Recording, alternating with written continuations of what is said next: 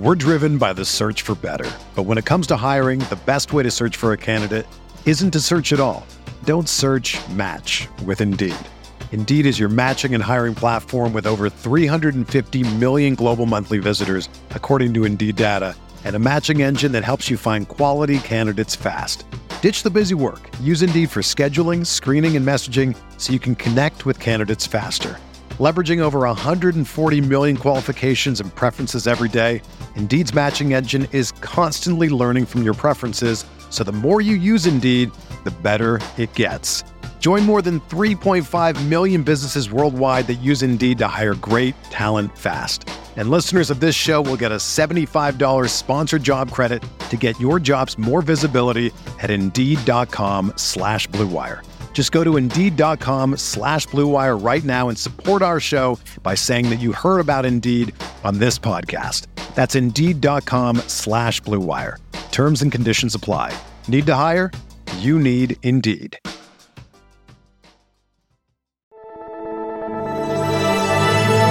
Blue Wire.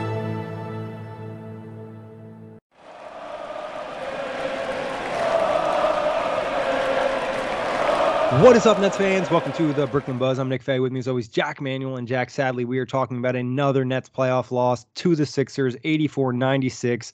The Nets fall down 2-0 in the series. How are we feeling? Frustrated, but despondent. A lot of other adjectives that I don't want to really think about, but, you know, we had that first half. 24 minutes was nice. Yeah, I mean, that was some good basketball. The Nets, I thought, defensively and energy-wise and hustle-wise really were locked in. Knocked down some shots, specifically Cam Johnson.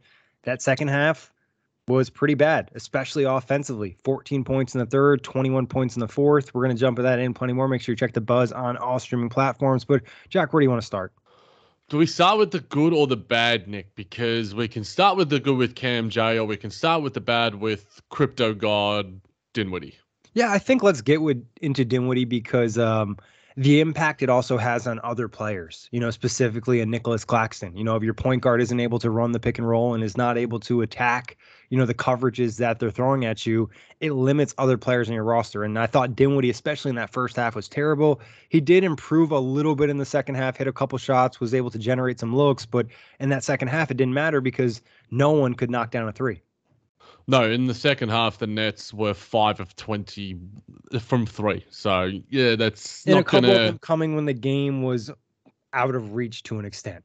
Yeah, so 25% from three in the second half. They were like 36 or something, 36.4% in the first half. So it was the game plan to, you know, generate those threes that go a little bit of small ball because Clax wasn't effective. But on Spencer Dinwiddie, Nick, like the Sixers got to like send Kyle Kuzma like a fruit basket or something, because like I don't know, ever since that moment, like he was speaking about Daron Sharp and Nick Claxton in terms of his lobs and the turnovers from game one, and you and Justin did a great game of recapping what was a pretty putrid performance from Spencer yet again.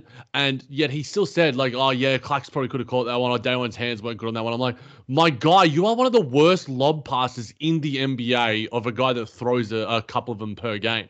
There was just, like, the self-awareness of Kyrie Irving. Like, I don't know. That's the comparison that comes to mind immediately. But, like, he was trying to look like Kyrie Irving with something like the post-up fadeaways that they're, like, airball. And I'm just like, what kind of shot are you taking? Like, he's normally a guy that screams high IQ player.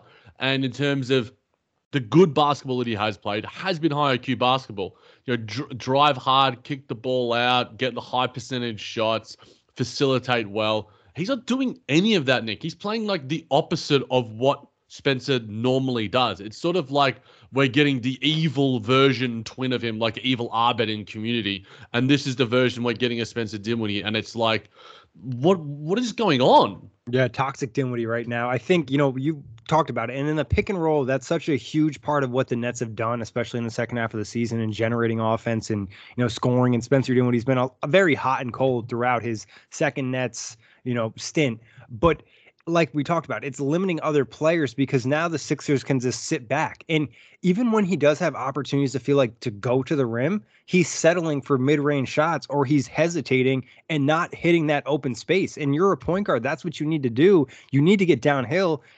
You know, you mentioned Kyle Kuzma. I think Joel Embiid is in Spencer Dinwiddie's head. He just does not want to go at him. And when he does, it already feels like a miss before he puts the shot up. He's just not willing to initiate contact. And I get it. Joel Embiid is a huge human, but at the same time, it's the playoffs. You have to make plays. And we've seen you go at Joel Embiid before and draw contact and get to the free throw line over the course of your NBA career. And if you're not doing that right now, it's really hurting the team. And I keep mentioning Nick Claxton because if Embiid is not having to come out, Clax is not getting the space or the opportunity to catch a lob or even get a pass to get a look. He's not a guy that's going to generate his own offense. He needs an advantage created for him. And then it just becomes essentially someone who's not providing you any offensive value. So essentially Spencer's killing 2 spots on the floor rather than 1.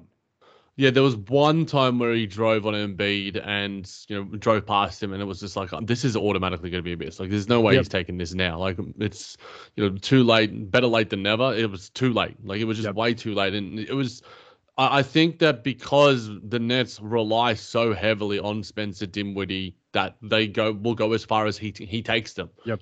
Maybe Mikal Bridges and Cam Johnson are going to be good enough. And Cam Johnson had a career night tonight in terms of the playoffs. But it was just Spencer's. I don't know what's going on with him right now, and I'll give him credit because like he is normally like relatively self-aware, but like comments hearing from him lately, like it's weird. Just since this Kyle Kuzma weird beef, we've sort of seen this version of Spencer Dinwiddie that is like foreign to us because like we've seen Spencer Dinwiddie play a lot of basketball. We've covered a lot of the games that he's played as a Brooklyn Net, if not pretty much all of them. And it's just like, what are we seeing here? This is just, it's almost like you have to rub your eyes or get a new pair of glasses or something. It's just like, this is not the Spencer Dinwiddie that I know. And he's completely unreliable right now. And to top it all off, in that third quarter, he made some terrible decisions defensively. And I don't know exactly what the Nets are trying to do every single possession, but it seemed like he was making the incorrect rotations. There was one possession where they ended up triple teaming Joel Embiid, giving up a wide open 3. There was another possession where Spencer came down to double team Tobias Harris, leaving Tyrese Maxey open in the corner, the hottest shooter on the Sixers. And it's just like those type of possessions really hurt the team. That third quarter stretch ended the game essentially because when the Nets went down, it was going to be incredibly difficult for them to come back, given the amount of energy they exerted in the first half and given their shooting numbers. Like they're just not a great offensive team, especially if the 3 ball is not falling. So that stretch essentially ended the game for the most part. Yeah, the second half defense was certainly paled in comparison to the first half. It was just, there seemed to be greater synergy, greater awareness, greater timing and greater variability, greater unpredictability, just better execution all round. And then you sort of see mistakes from Spencer, from Mikal even, from a lot of guys. And it was just like, why is Tyrese Maxey getting wide open 3s when he is the best 3-point shooter on the Sixers team? And he had more 3s than the entire Sixers team combined.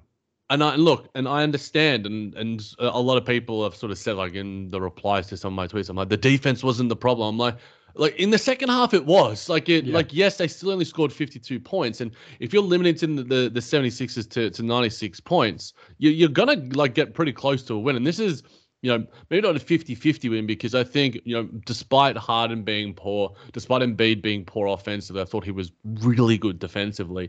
Like the Nets are a 40-60 proposition in this. So they win this game 4-5 times out of 10 at best because the second half was just utterly putrid.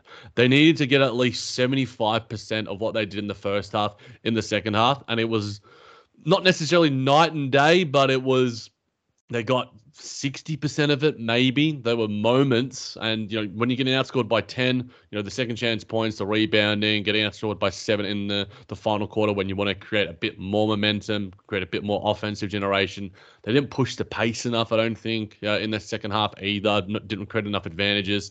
Also think that some of their transition defense wasn't great either. So I think that there was just enough things that the Nets didn't do well against a team where you need to do the little things when you are an inferior team in terms of talents. You just got to do the little things well, and the Nets didn't do enough of the little things well in that second half. Yeah, and even in the first half, they played really well, but there was a couple opportunities in that second quarter where it felt like they could go up 10, they could go up 15. I think Mikal Bridges was 0 of 4 from 3 in the first half. Spencer Dinwiddie, as we mentioned, played his worst basketball in the first half, and just guys weren't really able to step up other than Cam Johnson, who essentially carried the offense for the entire first half. I think he had 24 of his 28 in the first, or maybe it was 22 of, in the first half. Like that's a good chunk of the scoring. It's just not getting enough contributions. And I think there's also some questionable coaching decisions in here, like rolling Joe Harris back out in the second half when he provided absolutely nothing, even though he is plus 19, which doesn't really make any sense. I have no idea how that stat makes any sense, Nick. I really don't, because Joe Harris in the postseason might be one of the worst NBA players in NBA history. Like you give the quote, the Draymond quote, there's 82 games and players and there's 16 game players. Joe Harris is like a 75 game player. Like he's an 82 game player. Like he is just the opposite of a postseason performer. He like the lights blind him. He turns into, he turns into just one of the worst 3-point shooters. Like he had, I think, a nice defensive play down low on doubling Joel Embiid, but that was the only thing that earned that plus 19 somehow. But like he should just not be getting minutes. Like let's just like put that out there. Like throw Cam Thomas out there, throw Edmond something out there, throw Yuta Watanabe out there. But it just seems to me that, this guy's got $90 million. This guy's like Sean Marks's guy. And we heard Adam Harrington like on Twitter the other day say that there's, something that we'll never find out about Cam Thomas as the reason why he's been relegated in the rotation. Adam Harrington, former Nets assistant coach, before departing at the start of this offseason. So it's, I don't think the coaching was totally off, because I liked the first half, the Nets going small ball and really sort of stretching out Joel Embiid a little bit, creating more offense that way and sort of taking him away from under the basket where he's dynamic best as a defender. And Dorian Finney-Smith was actually really good in that first half. 8 points, 3-6 in the field, 2 of 4 from 3, 3 boards, had an assist as well.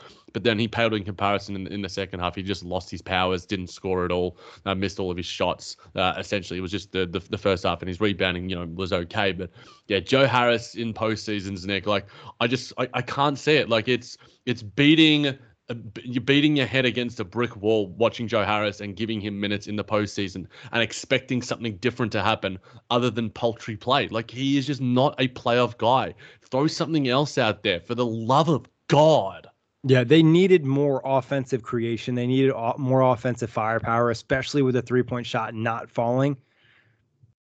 Give Cam Thomas a shot. Especially you need someone that can at least get into the in-between game. And I know Cam has his struggles defensively, but I would have loved to see him maybe just get a quick stint. He messes up, he makes 2 mistakes, pull him from the game. I just think they needed to try to do something offensively to generate more, because they were getting looks. Guys were just not hitting shots. So you have to go to something else in a game that you really had an opportunity to win. We're not talking about game 1 where they were blown out. This was a game that was close.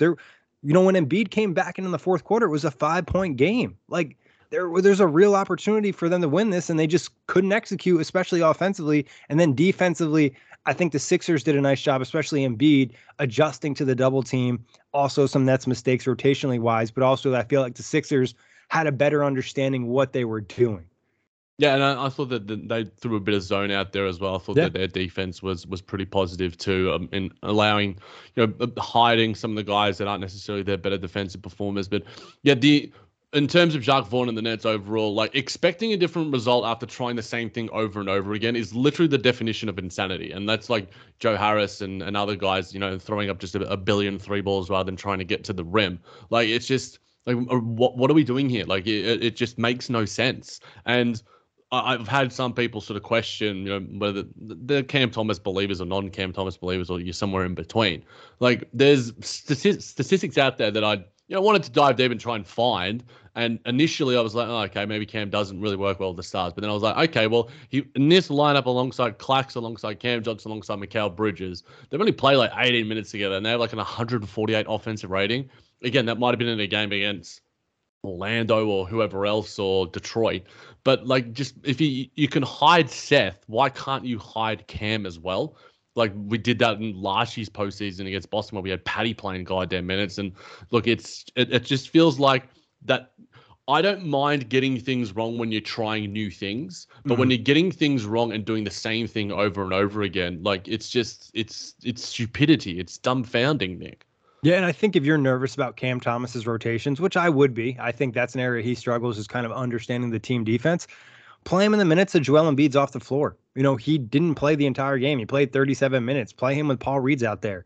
Cam Thomas was able to get some buckets on him in that final matchup against the Sixers in the end of the year. So I don't know. Like you said, it's just kind of trying something new to generate offense, and Nets are lacking rim pressure to the highest extent right now. And a lot of that's Joel Embiid, but also that's guys just settling at times, and also the talent and the skill sets being limited with this roster.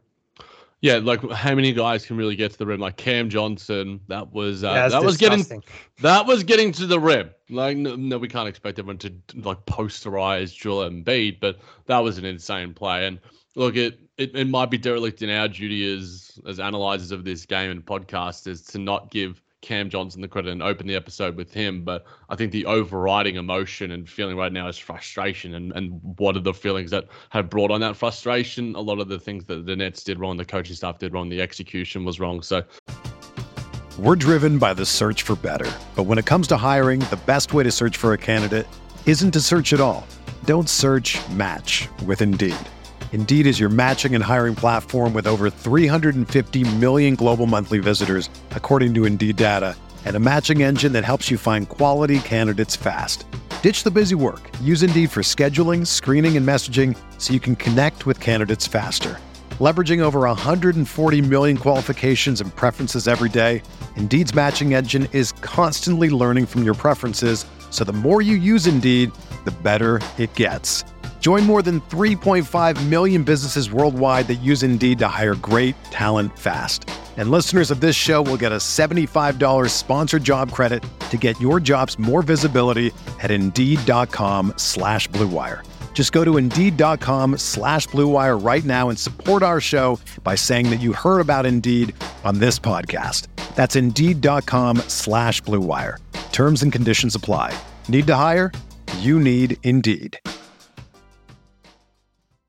Another day is here, and you're ready for it. What to wear? Check. Breakfast, lunch, and dinner? Check. Planning for what's next and how to save for it? That's where Bank of America can help. For your financial to-dos, Bank of America has experts ready to help get you closer to your goals. Get started at one of our local financial centers or 24/7 in our mobile banking app. Find a location near you at bankofamerica.com/talktous. What would you like the power to do? Mobile banking requires downloading the app and is only available for select devices. Message and data rates may apply. Bank of America NA, member FDIC. Maybe we should get to Cam Johnson, Nick, and give that man his flowers. Yeah, he's been awesome. And every time he makes a shot, he just kind of hears cha-ching. Like, it's just his contract continues to rise, and he's been awesome. 28 points, 11 of 19 from the field, 5-11 from three, 1 of 2 from the free throw line, 4 rebounds, 1 assist, 2 steals, 1 block. Justin and I talked about in the game 1 recap, if they're going to spend so much time and energy and attention trying to stop Mikal Bridges, Cam Johnson should have an opportunity to cook. And he did that in the first half. And, the second half, some of it was the Nets and some of it was the Sixers. Yeah, and look, I think Cam Johnson's proving that in the postseason. What he's like a third guy now on a sort of decent. If you have a really good number one, I think he could probably be your third guy. Yeah, like he could be a Tyrese Maxey, James Harden. He could be a Mikal Bridges back in Phoenix when it was Devin Booker, Chris Paul, and whoever else. I think he can genuinely be that because his scoring is like he's a 3-level scorer. Like he might not tick all the boxes to the highest extent. He's a really good 3-point shooter. He has great size. He's physical. His mid-range game and in-between game is really coming together. His around the rim game and driving game is really starting to come through as well. And his size is just something that just really gives him an advantage against so many other players. Like the guy's like 6'8", 6'9". He can shoot over so many different mismatches. Like how many guys that are like a 2 to 4 tweener are gonna like be able to defend him, with the amount of physicality and size. Not many guys are gonna have that, and I think that's a credit to him and a credit to his flourishing game. It's just a bit of a shame that not many guys could sort of ride the coattails of what he was doing because he was outstanding in that first half. Yeah, and I think you look at him, he's a guy, you create an advantage from him, you get him in a closeout situation. Now the defender has to make a decision. Are we going to close out hard and contest that 3? And if we do, we're going to give him an opportunity to drive to the rim. And that's where he can hit the pull-up, he can hit the in-between, he can dunk on Joel Embiid, whatever it is. I mean, credit him. He did awesome. This is his best game as a net because it's the most meaningful game he's played as a net. Obviously, they still lost the game, but really promising stuff from him. And hopefully it's a huge confidence booster for him moving forward, and he can continue to play at a really high level. I think We talk about Clax's conditioning. I think I'm very interested to see Mikal Bridges and Cam Johnson's conditioning over the summer, not only from a physical perspective, but also a mental perspective. Having that level of workload wears on you throughout the game. And I think at different points in this game, you saw it kind of wear on Mikal Bridges, some of his mistakes in this game. But Cam Johnson has actually, shown some improvement in that department, in my opinion, as the season's progressed. Yeah, he doesn't have the burden on the defensive end that Mikal Bridges does have. Mikal's guarding James Harden or Tyrese Maxey for 41 minutes of the game. And he's getting beat up on offense too. Yeah, he really is. And Cam Johnson, a key play that could have got the Nets back into it was where Cam Johnson drives the ball and James Harden elbows, Cam Johnson in the ribs, essentially. And it was clearly a deliberate foul to stop Cam from getting the two. And then suddenly, Joel Embiid comes out of nowhere with a forceful block, and Tyrese Maxey gets two because Royce O'Neal's a couple, half a second late on the block. That wasn't the play that changed the game. It certainly didn't help. There were a lot of things where, momentum shifters where the Sixers just came back and hit a three, or there was a shot clock violation. The shot clock violation felt like a really big play in this game. And it was interesting because I've seen in the past where it feels like they've removed the three after realizing the possession should have been dead, and they didn't do it in this situation. I don't know if it's because it's the offensive rebound, but it feels like it's happened to the Nets where there's a clear shot clock violation. Now that entire possession should no longer exist because it was evident. It was as clear as day. I don't know what the hell we're doing here. There's rules in basketball, and even people who don't understand the rules of basketball, if you hear a shot clock go off, that means probably, okay, we've got to turn it over or do something. Even children would understand that. So that was just idiotic. And look, I get that the refereeing, the officiating, the home crowd, bias, advantage, it's a lot. And look, it didn't help in terms of the Nets. Was it a 12-point advantage would have got the Nets like that? No, it might have gotten 5 or 6 extra points here or there. But at the end of the day, I think the Nets were their own worst enemy. That was compounded on top of that. It doesn't hurt. It doesn't help when you're struggling to generate your own offense. You're really fighting for your life on defense and doing all the right things. And you do all the right things. And then suddenly a three comes out of it, despite the fact that you defended really well for 24 seconds. You got the board. You've done all those different little things. It's just come on, man. Really? It feels like the advantage should be to the lesser team. But the Nets just seem to always, not always, but it feels like always, get the bad rub of the green. Yeah, and I think the officiating, especially in the first half, I thought was solid. As the game kind of progressed, it became more frustrating. I think anytime you go against a player like Joel Embiid, who is a giant human and is falling down from contact from someone who's giant Magikarp. That's what he is. Look, he's I gave him credit earlier, Nick, but I had to butt him because he's a likely MVP and all these sort of things. But when Royce O'Neal's probably 5 inches shorter than you, 50 kilos, 100 pounds less than you, and you're flopping around like you caught a new Magikarp out in the ocean of Pokemon world, come on, man. Show some goddamn pride, show some goddamn accountability for yourself as a 7-foot human with a level of physicality. And then he just falls down way too easily. If there's a light breeze inside Wells Fargo Center, I'd be afraid of Joel Embiid flying out of the arena. It's disgusting, man. Just keep your goddamn feet. You are genuinely one of the best players in the NBA right now. You're the likely MVP. Show some goddamn pride, man. Please. No, I think that's what makes it more frustrating is because he is so skilled, he is so good, and he decides to do these just cheap little gimmicky things. You're flopping against wings. You're not, if it's Day'Ron Sharpe out there, at least I can believe it to an extent. He's another big human, but you're flopping against Royce O'Neal. You're flopping against Nick Claxton, who is skin and bones. And then on the other end, you're complaining about calls when you're called for a foul. It's just come on, man, have some reason. I think that's also why watching the Sixers is extremely annoying because they flop and they also want every call on the other end of the floor. It's give me a break. And yes, they're the better team and they're probably going to win the series, but it doesn't take away from what they're doing out there.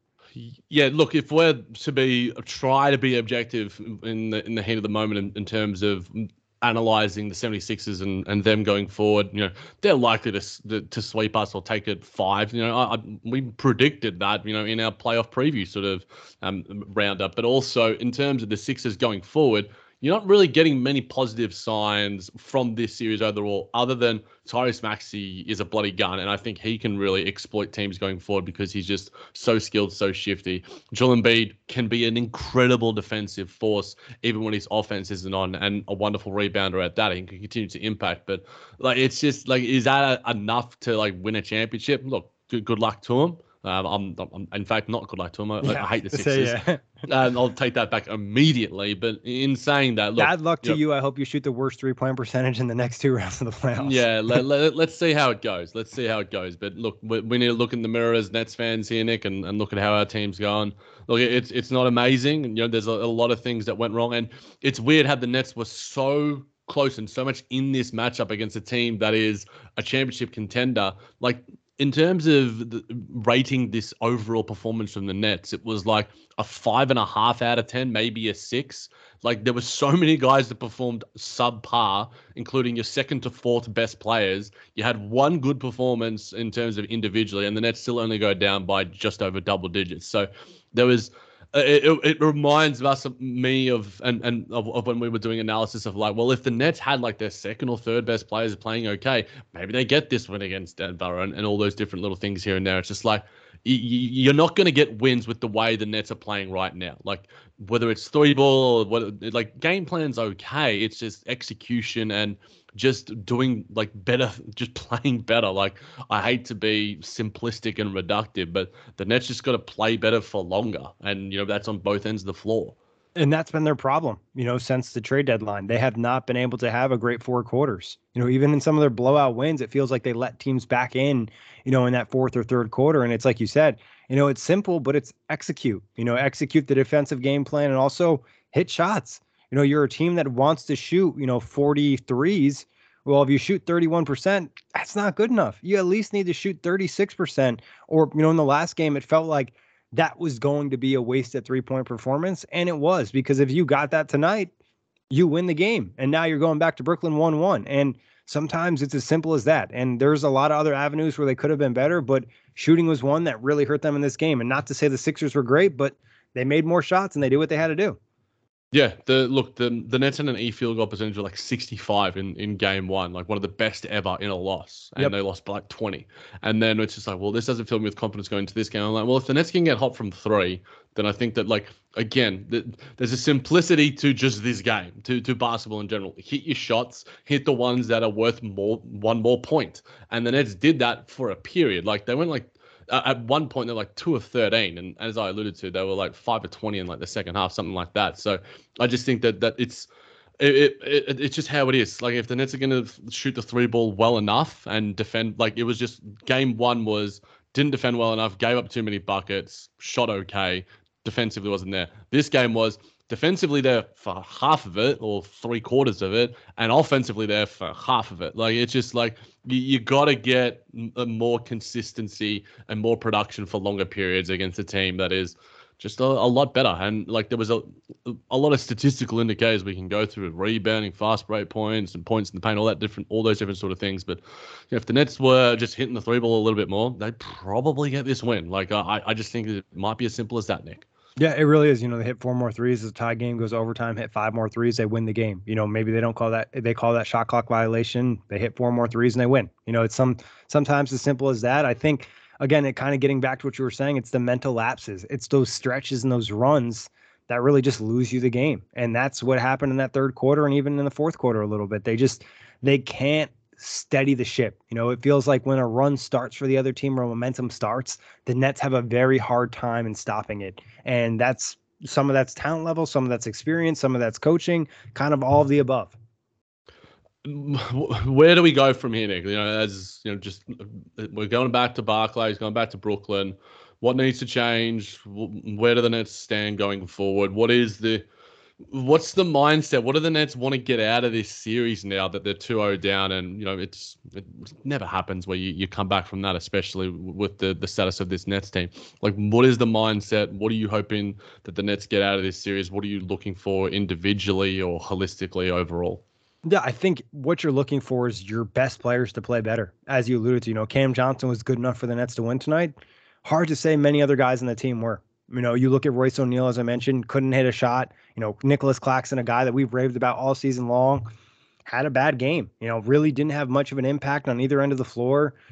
Mikal Bridges, after having a 30-point game in game one, wasn't able to hit many shots, just wasn't as impactful. Did have 7 assists, though, so I'll give him credit for that. And I even thought Mikal just made some mental mistakes offensively and defensively in this game. You know, got blown by Tyrese Maxey, got caught ball watching, and DeAnthony Melton hit a 3. Just those little tiny mistakes we talk about all the time because there's just not much room for error. You know, they just have to be almost perfect in every quarter and every minute and be super locked in. And that's a hard ask, especially for a new team that doesn't have the playoff experience, or, you know, in Mikal's case, he might have the experience, but not in this role. So it's just a lot for these guys. And I think overall, they just have to be better more consistently throughout the entire game and force the Sixers to play a really good game to beat them. You know, the Sixers weren't great tonight and they won, and credit them for having better players. But at the end of the day, it wasn't like they were out there shining. The Nets could have easily won this game. And like I said, go back to Brooklyn 1-1. And not that we expect them to win the series, but at least put some pressure on and gain more playoff experience. Yeah, I think I look back to in terms of, you know, how do the Nets win this series? What are we looking to get out of this? You know, it's not going to be a win. The odds were inflated, all that sort of thing. It's just like I sort of harp back to that. I'm like, okay, well, I want to see Mikal continue to prove himself as a, you know, a genuine, you know, like option on a solid enough team. Cam Johnson continue to show something. Nick Claxton to bounce back. Spencer Dinwiddie, I don't know, and part of me doesn't really care. Like, you know, in terms of, you know, he is a fringy sort of, you know, rotation guy. Like, is he a backup sort of guy? That's what he was in Dallas. That's what he was in Washington for periods and stuff. It's just like, I don't really like care about what Spencer does going forward. I think what he does will impact the team greatly because he's going to have such elevated, you know, responsibilities in terms of his playmaking and how he gets guys involved, as you alluded to. But I also want to see like experimentation. You know, a lot of the times we've discussed before where it's just like, why are we experimenting here? Like this, experimenting for the sake of experimenting? Well, look, I don't really care about Daron Sharp minutes, but, you know, Cam Thomas, Yuta Watanabe, you know, Edmund Sumner, these are 3 guys that could give you something. Like, experiment with one of them. Like, obviously, Cam Thomas is the guy that sticks out for everyone, but like Yuta, you know, is a guy that can just bring you a bit of spark of energy, can hit some 3 balls, maybe some length, maybe help on the boards a little bit.